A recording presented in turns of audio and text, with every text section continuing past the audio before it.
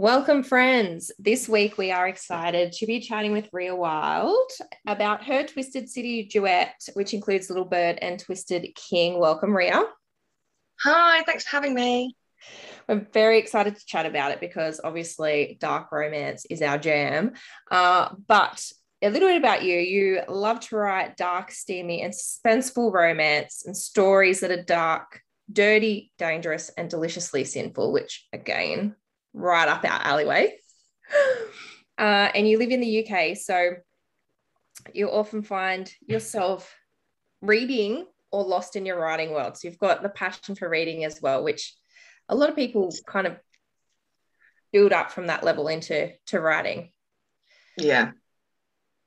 Okay, so I think we just need to get straight into this because honestly, I'm a little bit addicted with this duet. It is a completed duet, so I know some people don't like to start reading, books until it's complete. I don't know how they hold off. I just cannot do it. We can't do it. No. We're too greedy. But it is completed, and it is a dark enemies to lovers mafia romance. It's a debut duet by you. And it is also kind of like has a Romeo and Juliet type modern day theme, doesn't it? Yeah, that was the idea, as well as sort of some fairy tale Beauty and the Beast kind of vibes as well. Yeah. So yeah, that's what pushed the story. And I kind of love that kind of, kind of like a bit of a retelling, but with a different, more positive ending, if you may, in a dark romance sense. No dying at the end of it. Well, I mean, No. close.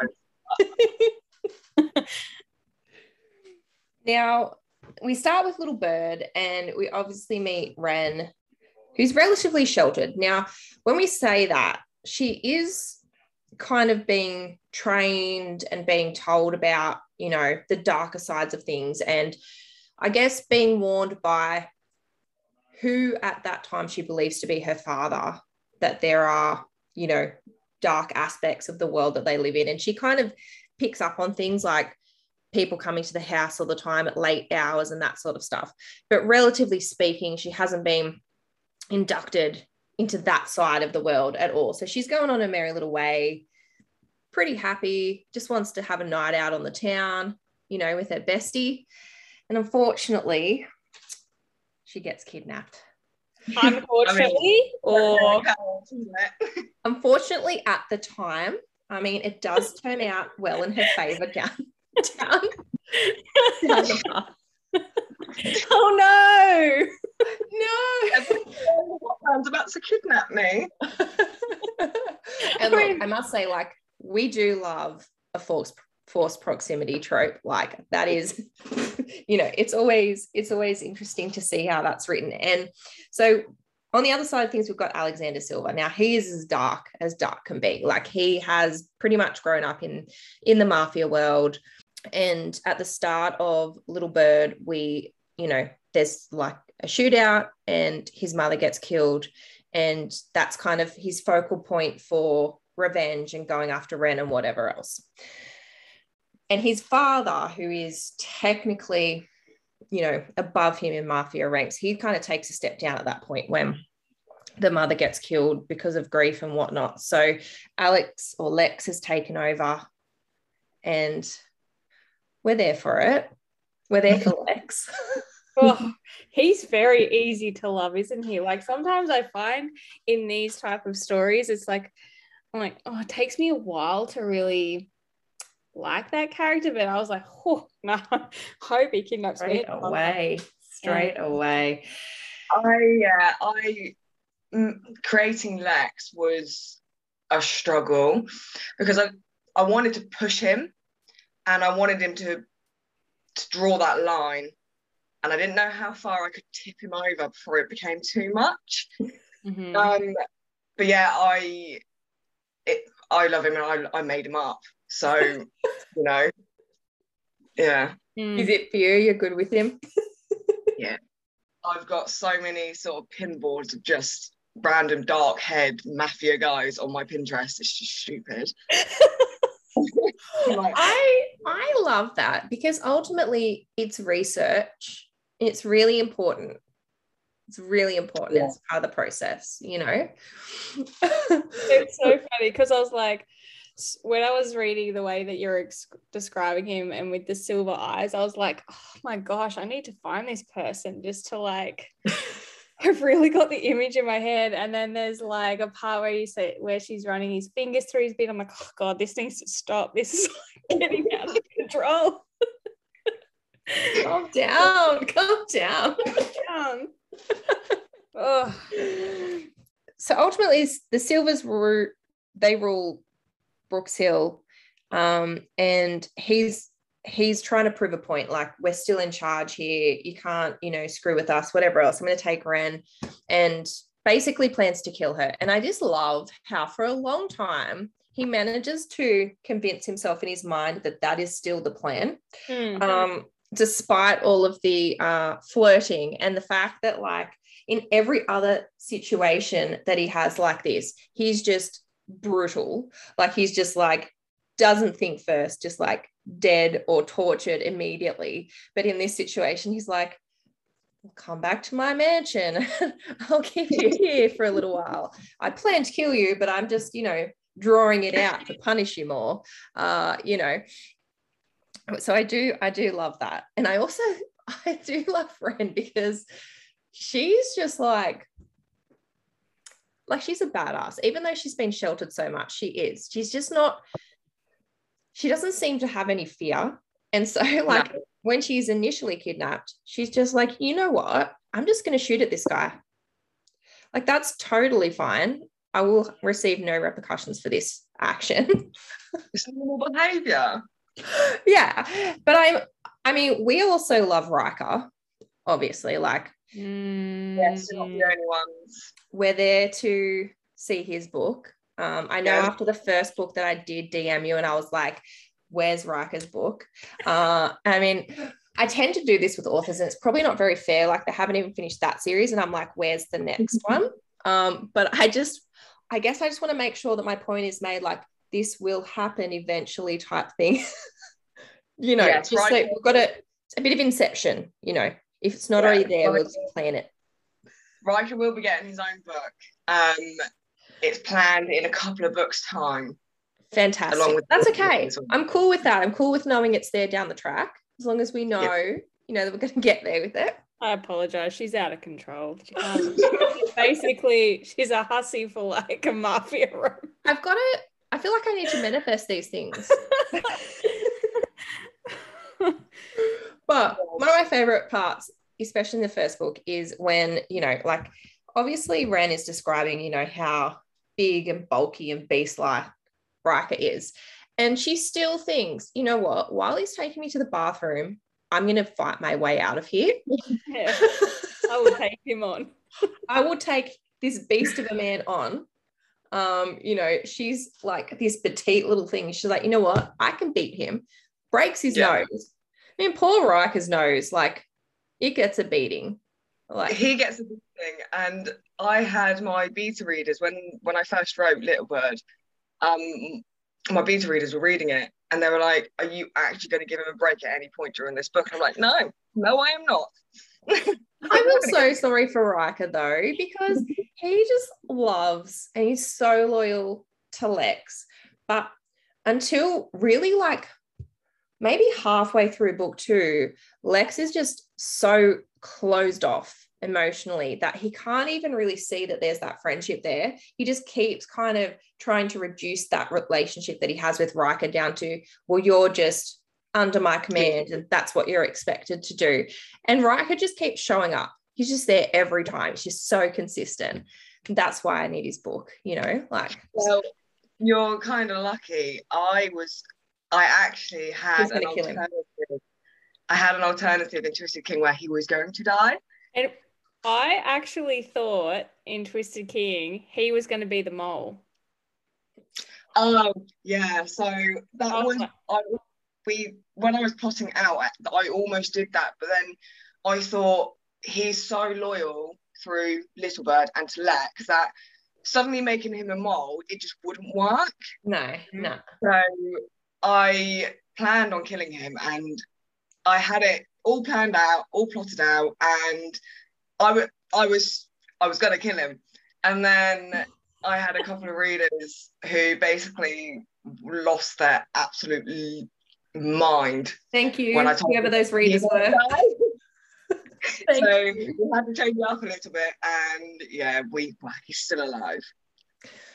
I mean, you are the second author that has dropped this bomb on us whilst we've been talking about the like a part in a book, and they're like, well, actually, I was going to kill that person. Yeah. And it was B Page, so I don't know what's going on over there in the UK. In the UK, what's going on? You're all just going to kill all the main characters. Pretty much. I mean, I was. My thought process was, people aren't going to expect this, and they're going to hate me for it, but it's going to be funny, so I'm just going to do it. No, I don't think it would have been funny. I would have been gutted. I would have loved it. As much as it would have hurt my soul, I love stuff like that. And we've read a trilogy where that happened, and I was like completely blindsided by it.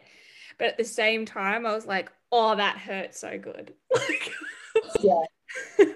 Yeah, so we almost had a situation where Riker was no more, but then I also kind of thought, with the fact that he took a beating throughout the entire duet, I thought maybe we should give him a break. Maybe we should give him his happily ever after, seeing as we've treated him like absolute garbage.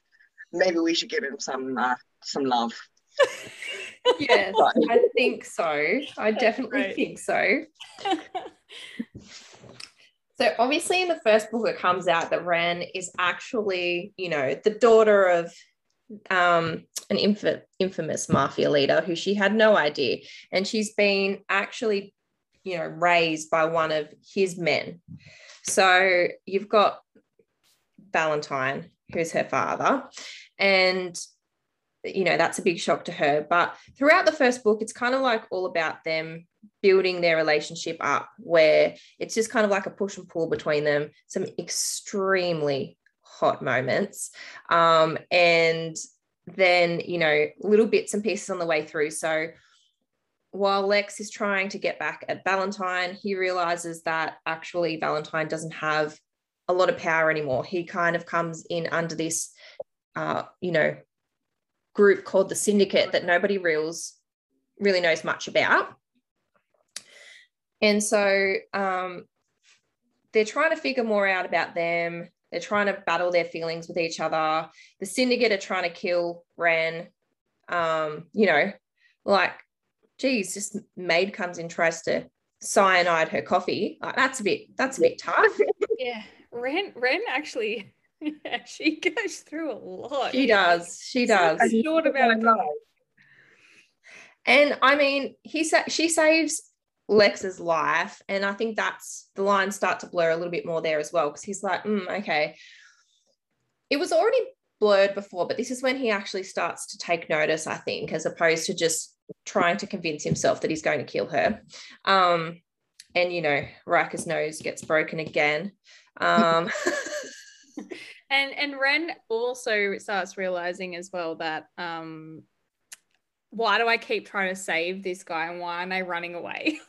Yeah, and because she's kind of like, actually, like, his darkness calls to me a little bit, and it's not just, even though she's been sheltered, that she actually fits quite well into this type of lifestyle. There's torture going on in the barn and all this type of stuff.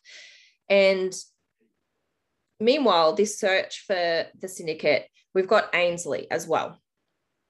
So originally I did want Ainsley to end up with Riker, but now I'm like thinking, maybe, the characters that are, introduced in book 2. So we'll go on to that in a second. But anyway, Ainsley is like a crazy badass hacker who hacks in and gets all this information about the Syndicate and then has to go on the run because they're so, powerful that she's scared for her life. So again, I do have a thing for hackers. So that's really appealing to me here.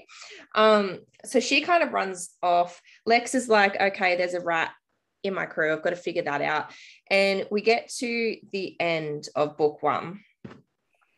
and ends on a huge cliffhanger, by the way, guys. So you're lucky that book 2 is already out, where they're at Lex's club and Lex and her are in the office and, you know, she gets shot.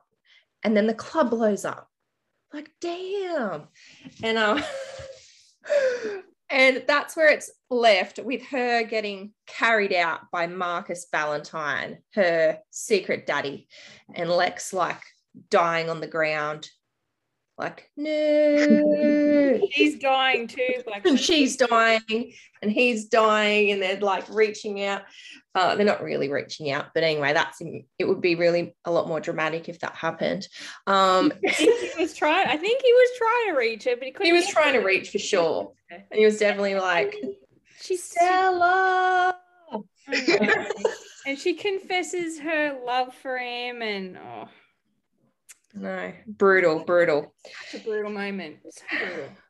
But I mean, when we get into book 2, Twisted King, like it really gets into the dark side. Yeah, it really does. And when I was writing, I was like, am I going too far? No. We're not going too far. It's fine. No.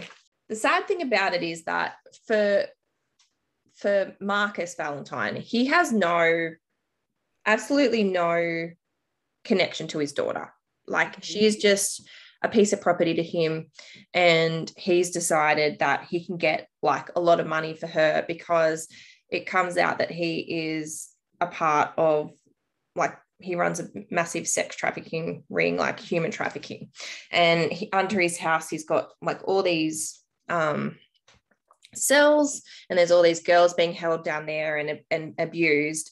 And while she doesn't get sexually abused, she does get beaten like quite severely. And you know, basically Lex, he turns into the devil, and he's just on a war path. Like, I'm going to go kill everybody until I get it back. But every time he strikes out, she gets punished for it in return, which is horrible.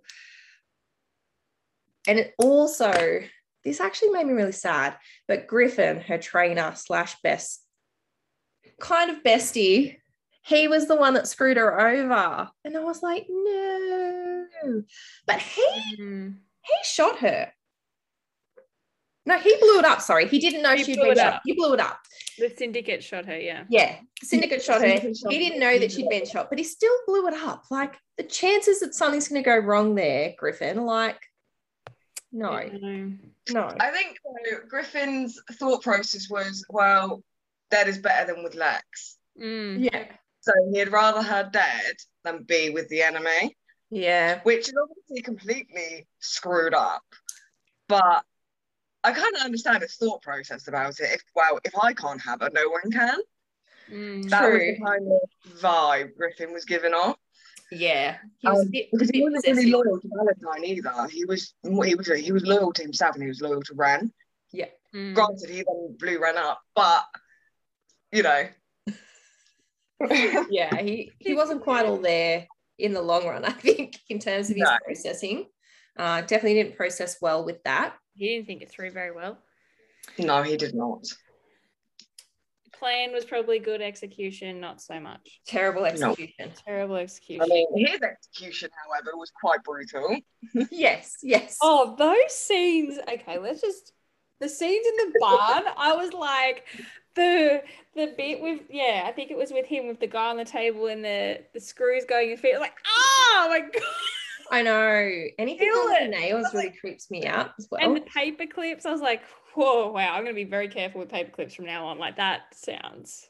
You don't want to look at my Google search history to figure out how I knew how to do this stuff. I do think it would be very random to see a dark romance author's Google search history. Yes. Every time I Google something, I'm like, right, how do I torture a guy for book purposes? Just in case someone is looking at my search history and they're going to come and arrest me. So I'm just like, book purposes. I'm going to torture someone. I just need to know how to do it. I know, we've spoken to a couple of others who've got the same thing, or they'll like have doctors they talk to, and they'll ask like, and the doctor's like, what are you talking about? Just for research purposes, if I was to kill someone, how long would they live for if I did this? Yeah.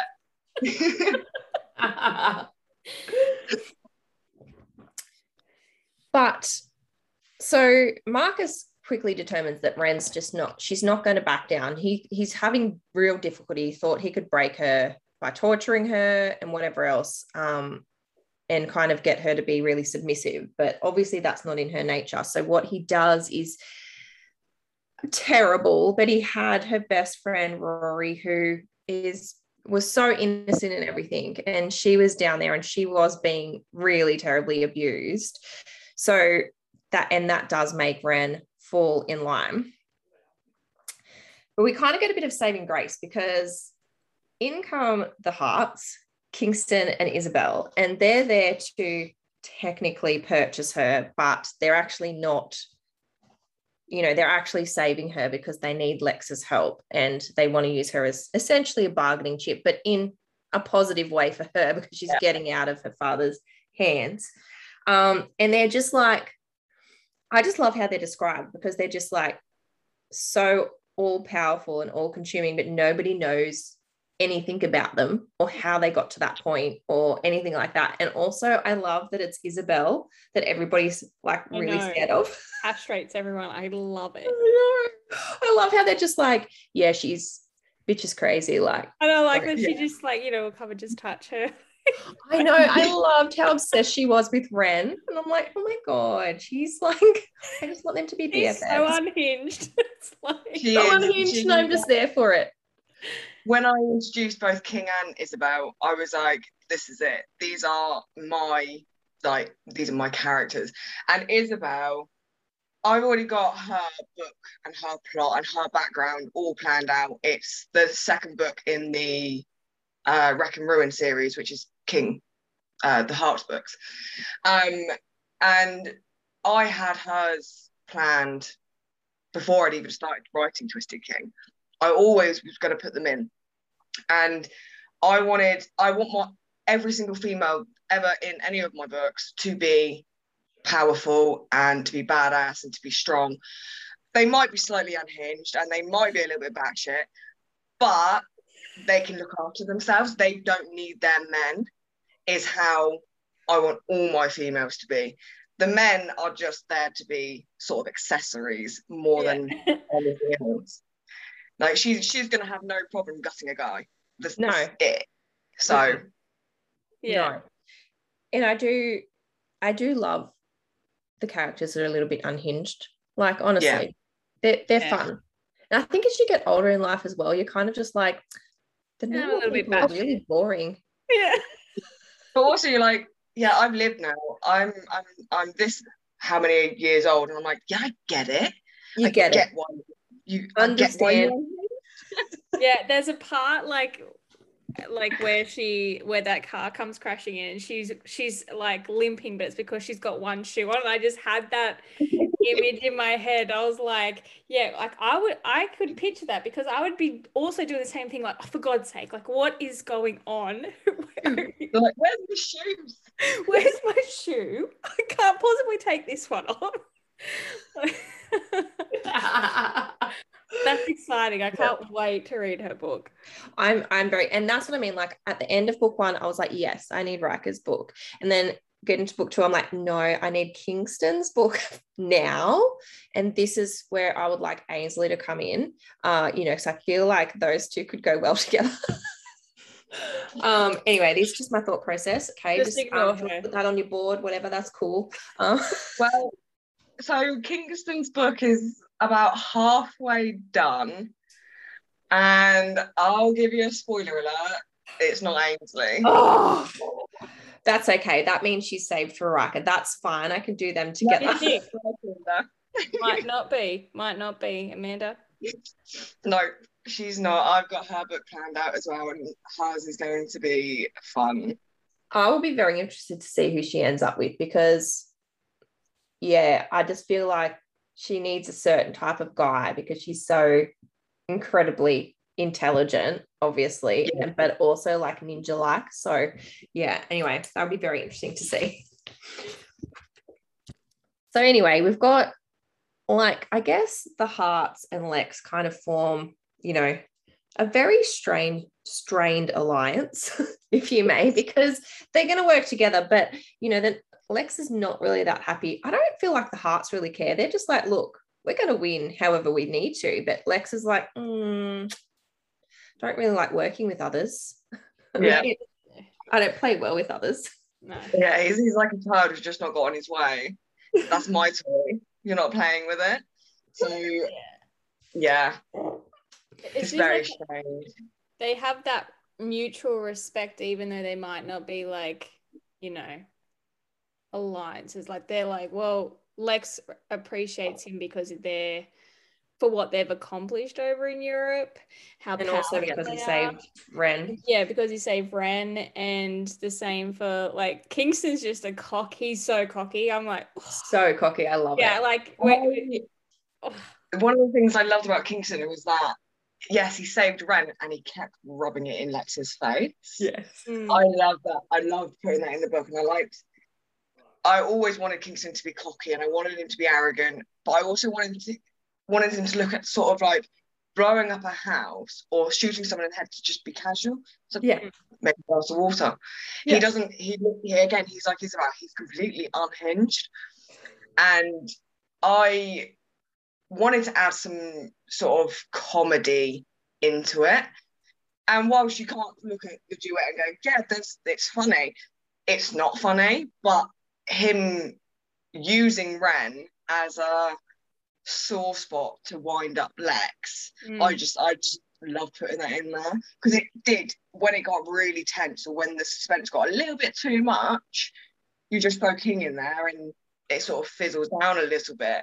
So he was a good sort of neutral line that I could use to just dampen down the tense atmosphere, I suppose. He was fantastic. Like, I loved when he first got there and they're like, you know, oh my God, the Hearts are on our soil. And then so they're watching him on the cameras and he fully just looks up at the camera and he's like, gives them the time. And he's like, obviously they're going to be watching me. So I'll just show them here. Don't need to reach out in any way.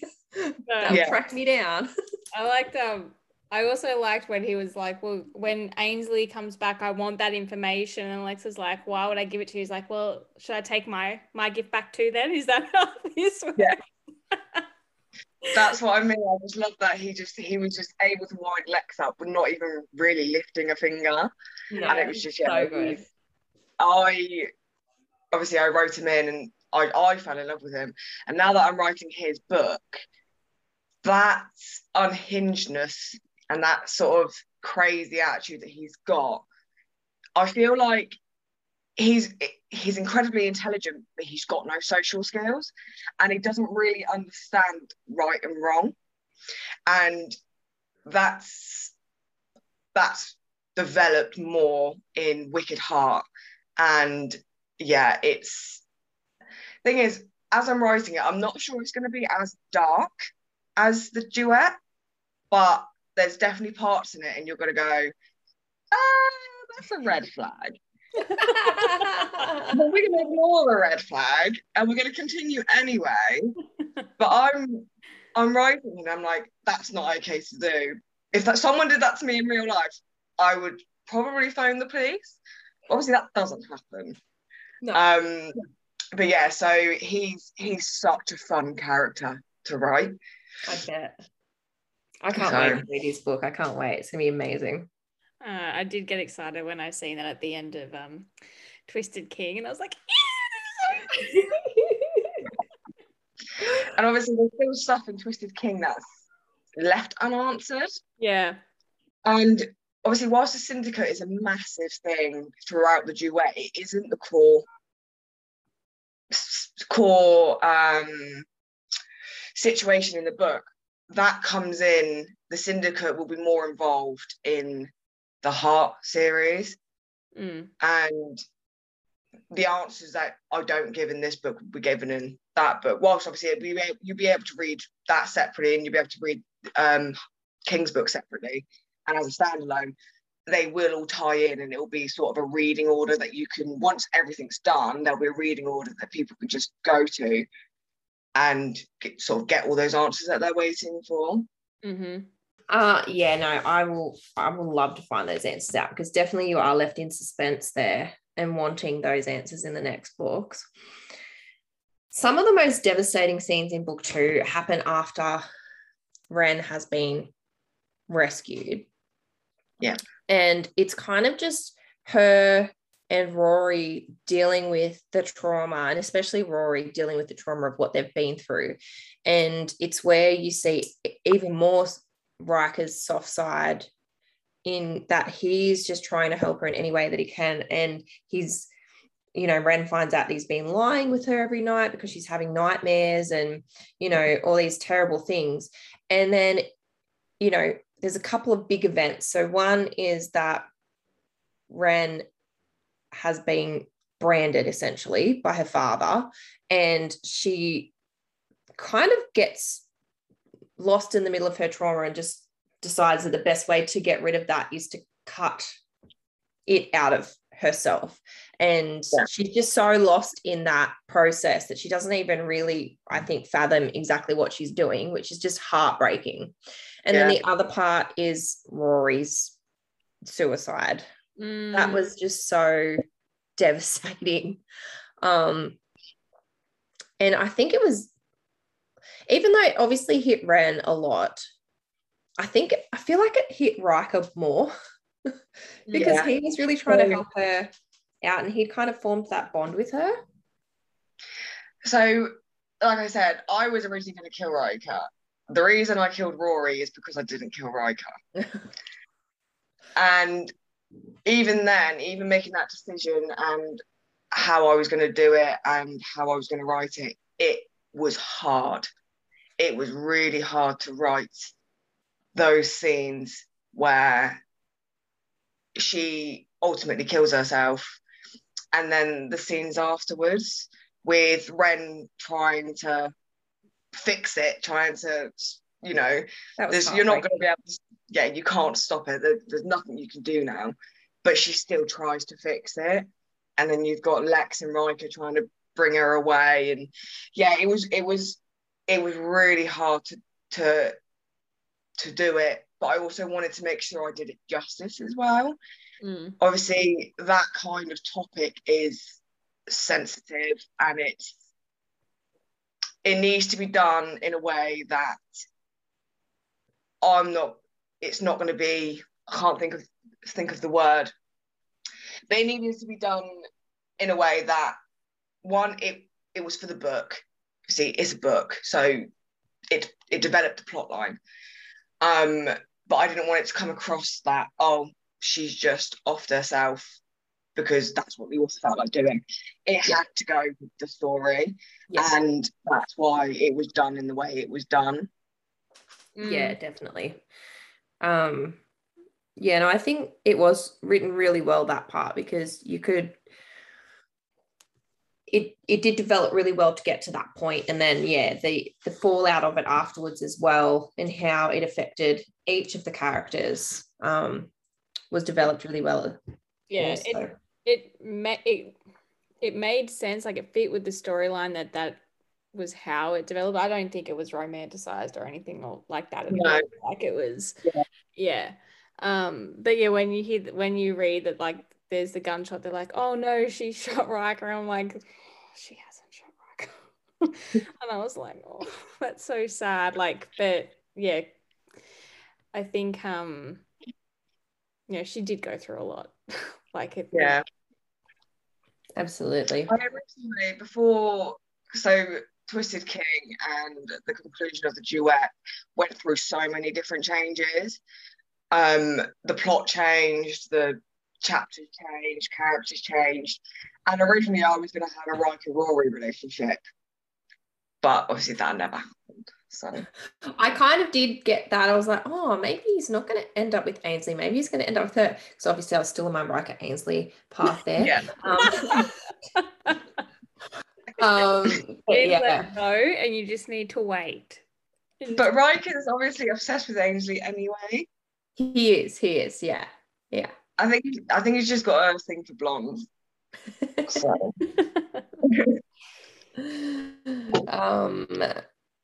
And then obviously we get to the pinnacle at the end of book 2, end of the duet. It comes down to the point where Ren is determined to be the one that takes her real father's life, everything that he's put her through and Rory through and everything like that. And, you know, of course, we have to end up in like a creepy, deserted building, searching through, people get separated, and then it all comes to the pinnacle where, you know, she just goes full on. She didn't muck around. around. For the jugular. Psycho. I wanted, obviously, when I was planning Marcus's death, because he was going to die regardless of what happened. Obviously, she wanted to make it last, his pain and his suffering. She wanted to torture him over a number of days. Obviously, that never happened. And she went just a little bit psycho and, stabbed him in the jugular. But I think that's also because he shot Lex. Yeah. So she just lost her mind at that point. Absolutely. Fair call. Well, he deserved it. At that point. So, you know, and obviously the next thing to do after that is to have sexy times. Well, yeah, that makes a logical sense. That's the next logical step in the process. And so, yeah. Can I just say, I don't know what this type of person that makes me, but when I read that, I was like, well, clearly they now have to have sex. I know. It's like the adrenaline is at an all-time high. The best thing to do to release that is to have sex. It doesn't seem out of place for me anymore. It's like, this has to happen now. It is the next step. Absolutely. I mean, the fact that they're both bleeding and the fact that they're in a really dirty motel and they really probably should go get checked out. But no. They sex time. They need to have the sex time. And then they can go get checked out. Mm-hmm. Yeah. And also, you know, because she is being anointed the new queen of the mafia, obviously she needs to have sex over a balcony. Obviously. Over her land. Constituents, her land. I feel like it was a bit like an X-rated Lion King moment, like this is our land, everything the sun touches, but with sex at the same time. Lion King. Anyway, just saying. Now I've got an image in your head, don't I? So yeah, it was an awesome conclusion to the duet. We absolutely loved it. But a few questions. What inspired you to start writing? I've always read. So I was actually sort of a late reader. I only started reading when I was about 14. And it was a case of I became obsessed. It was, you know, I read a book a day. I'd stay up all night to read a book, and I'd go to college or school the next day and be absolutely knackered because I stayed up all night reading. And obviously I started off on the standard young adult, very light romance books. And gradually, as I got older, I started going to the darker side, new adult and paranormal and urban fantasy. And then, so I used to only read paranormal and fantasy romances, all I ever used to read. And then it was actually only because I came across an ad on Facebook and they had this snippet of a book and I was like, oh, this sounds good. So I went and downloaded the book. I didn't read the blurb, I didn't look at the title, I didn't look at the cover, I just went in blind. And I read it, and then I realised it was the spicy romance. And I was like, hold up. So then I became obsessed with that. And I read through, it's all I did. Through lockdown, through any time I had, all I did was read. And it was all the spicy romances, dark, light, contemporary, sports. Fantastic. And I'd always wanted to write. I just never had the motivation to do it. But after reading all of this this romance that it took over my life, I decided I had an idea, and I just decided to play with it. So I didn't plan it and I didn't plot it. I had an idea and I just wrote it down, and then it developed from there. I can remember driving. So we had to go. We're buying a car, and we had to drive down to Wales, and it was about a 3.5 to 4 hour drive to go pick up this car. And my husband was sat in the driver's seat, and I'm like, so do you know anything about the mafia? And he's like, what? And I'm like, well, I kind of got this idea, but it's about the mafia, and I don't know anything about the mafia. So we started talking about that, and I was like, what about torture? Do you know how to torture someone? At that point, he was like, Vic, I'm gonna need you to stop. So that's when Google came in. And then it just developed from there. That's fantastic. I love that. Yeah. And also your husband's a little bit like, she knows a lot of things now. I'm not going to get on her bad side.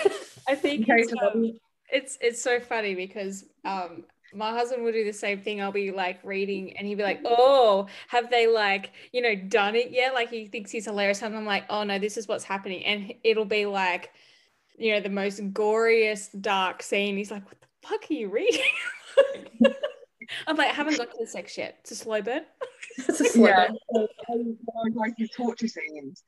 So I was sort of reading it out loud a little bit so I can make sure it just flowed. And he was sat on the sofa and he was literally just staring at me. He was like, are you okay?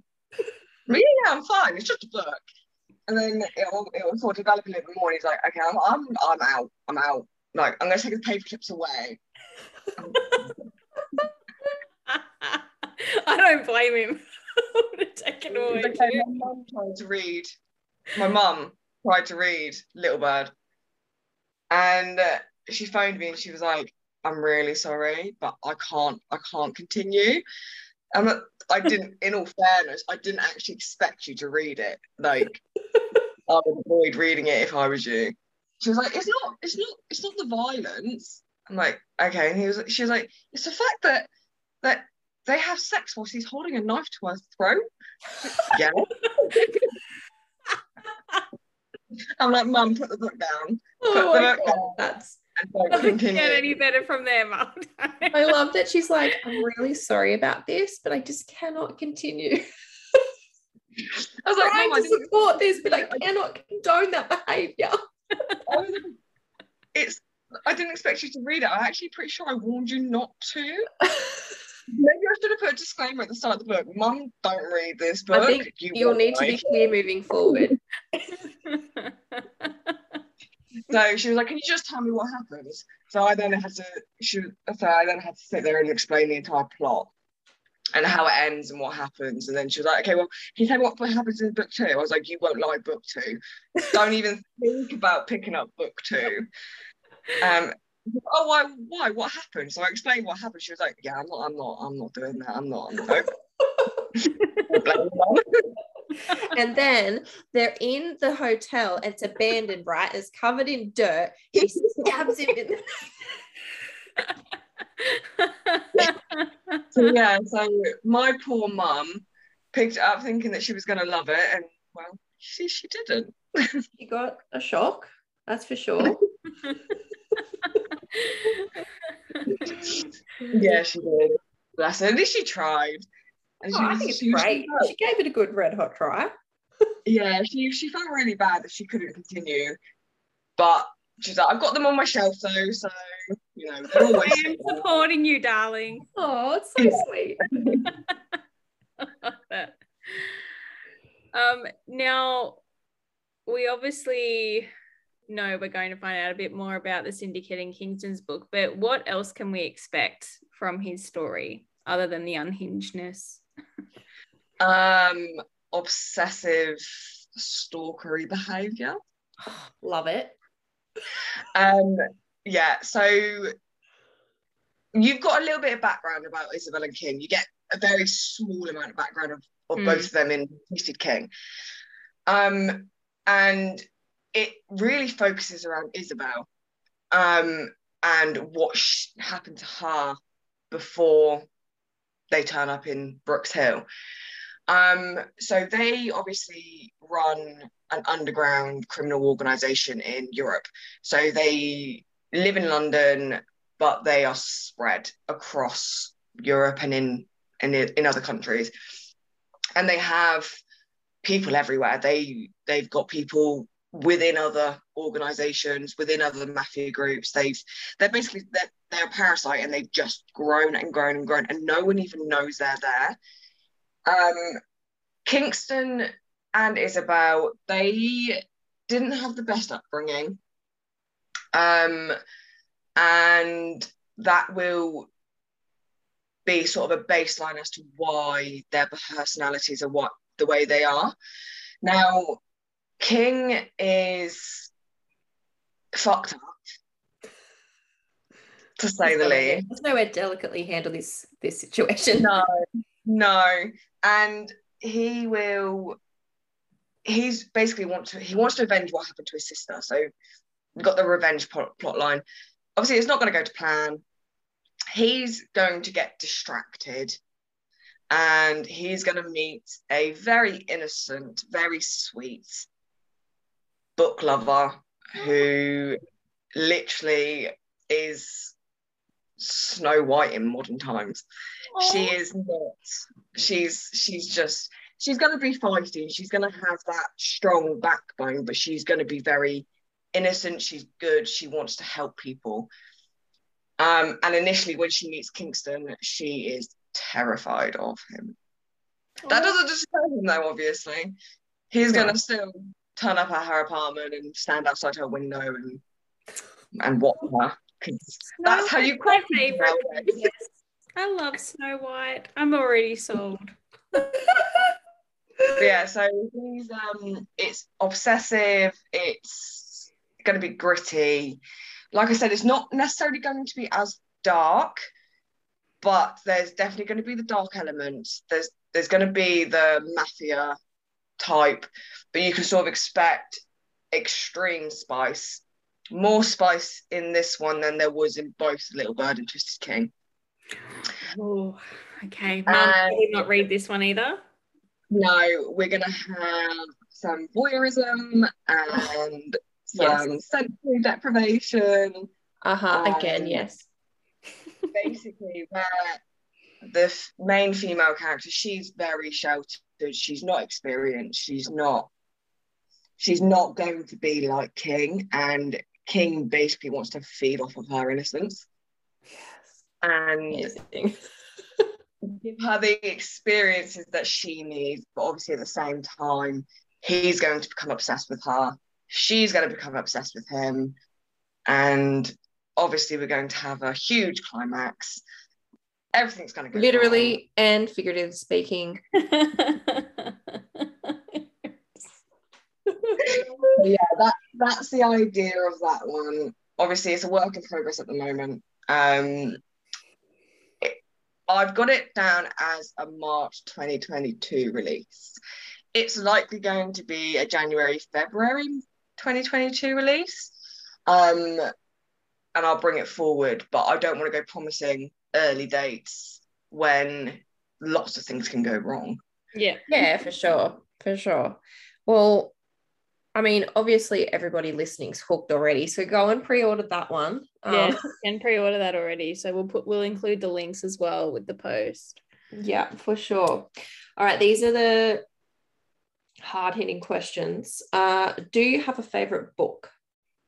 Oh, that changes with books. Author. I love anything by Donna Allen. She is amazing. She was one of the first spicy romance authors I read, and I can remember reading it's called He's Not the One. It's an age gap surprise pregnancy trope, and it was all fine and well, and I was reading it and I was loving it, and then something happened, and it was the first time a book ever really gave me shock. And I can remember sitting there with the page open, reading the last line of the chapter over and over and over and over and over again, thinking, no, what the fuck? What, why? What have you done? And it didn't occur to me at the time to turn the page to see what happened next. I was just stuck on this one line in this chapter. And I was like, I can't believe she just did this. If I turned the page, then I would have settled right back down. But it didn't occur to me. And then I read it, and it was one of the first books that really stuck with me. And then Nicole Snow, she's amazing. She does romantic suspense. And I have just binged these ACOTAR series and the Throne of Glass series and the Crescent City book. And I'm currently in a book hangover and a book slump because I'm trying to read stuff after that. And I'm like, nothing matches. Yeah. So I'm kind of stuck right now. Yeah, that's me at the moment. We haven't read those actually, but we just hear so many positive things about it. Yeah. So I bought them, and I said to myself, I was like, I'm not going to read them. I just want them for my shelf because they're pretty. And I don't want to read them because I don't want to be disappointed. Everyone's telling me it's so good. Yeah, exactly. And I'm scared I'm going to be disappointed. Not disappointed. Not even a little bit. And then I got so obsessed with them ones, I went and bought the entire back catalogue of all of her books. So, yeah, it's as you do. Obsessive. And I'm looking at fan art, and I'm looking at like theories, and I need to move on. Went down the rabbit hole. Yeah.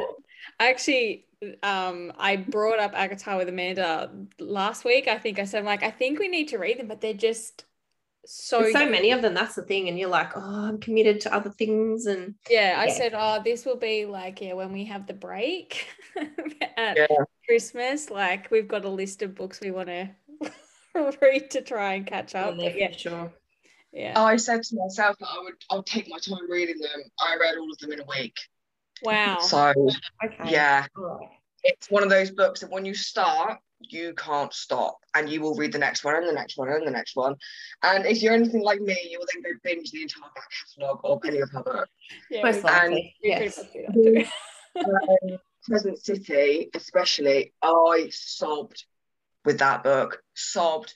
Not even like a little bit. I cried for like 3 hours straight after I finished that book. So yeah. God. Wow, that is hectic. Yeah. Well, I'm keen to read it because I've come close to crying in a book, but haven't quite got there yet. And a couple of authors have said, well, it's our mission now. So I'm like trying to find books that will literally make me cry. You've just given me a challenge, and I now need to write a book. I need to make you cry. You need to make me cry? Yeah, the challenge is set. The challenge is set. I'm keen for it. I want to make her cry. Like, so close too, so close. Yeah. I cry. I'm an emotional person anyway, so I cry at everything. Something happens in a book and it can be either happy or sad, and I'm crying. So I think I'm one of those people though. If you killed a dog in a book, I'd probably bore myself. Hint, guys. This is how we get it. Kill the dogs, but I don't think I could do that because I'll make myself cry. Exactly. Oh, good. Okay. If you were a chair, what celebrity would you want to sit in you? Oh, Charlie Hunnam. 100%. Yes, Mm-hmm. Yes. Yeah. He is perfection. Mm-hmm. Mm-hmm. Yeah. Do you have a favorite food? Popcorn. Again. Literally eat it all day. Doesn't do anything for you. It's got no nutritional value, but I'll eat it all day. Yeah. Covered in salt. Oh, for sure. Yeah. Okay. Does pineapple belong on a pizza? No, it does not. No, it does not. Hawaiian is my favorite pizza. Pineapple. Why would you do that? Then to be fair, I'm probably the wrong person to ask. I will only ever eat a cheese pizza. So But I will determine what else can go on them, but I don't want any on mine. Anyway. yeah, I will. If you buy me like a pepperoni or a meat feast or whatever else, I'll pick everything off of it, put that in a pile. I'll eat that separately, and then I'll eat cheese pizza. Oh my gosh, my husband will, like, if we're doing pizza orders, like if we've got a bunch of people here, he's like, I can't even believe we're wasting money on a pizza with just cheese on it. I mean, it's not just cheese. You've got like mozzarella, and you've got some cheddar on there. You want all the cheese on it. Yeah. Pile on the cheese, but only cheese. I don't want I'm anything like, else. it's so Everything else, good. put it in a pile, eat that separately. Yeah. What is your most useless talent? Oh, I don't know. I don't think I've really got any talents. Other than writing. I don't know. I don't think that's useless though. No, not useless. Does that count? I think so. I mean, that's pretty useless. I can't really do anything with it. I think so. I think that's amazing. I like how positive you are. I think it's amazing. It's hilarious. The little things. Okay. If you were a potato, how would you want to be cooked? Fried. Fried. Absolutely. If your life had a theme song, what would it be? That's a hard one.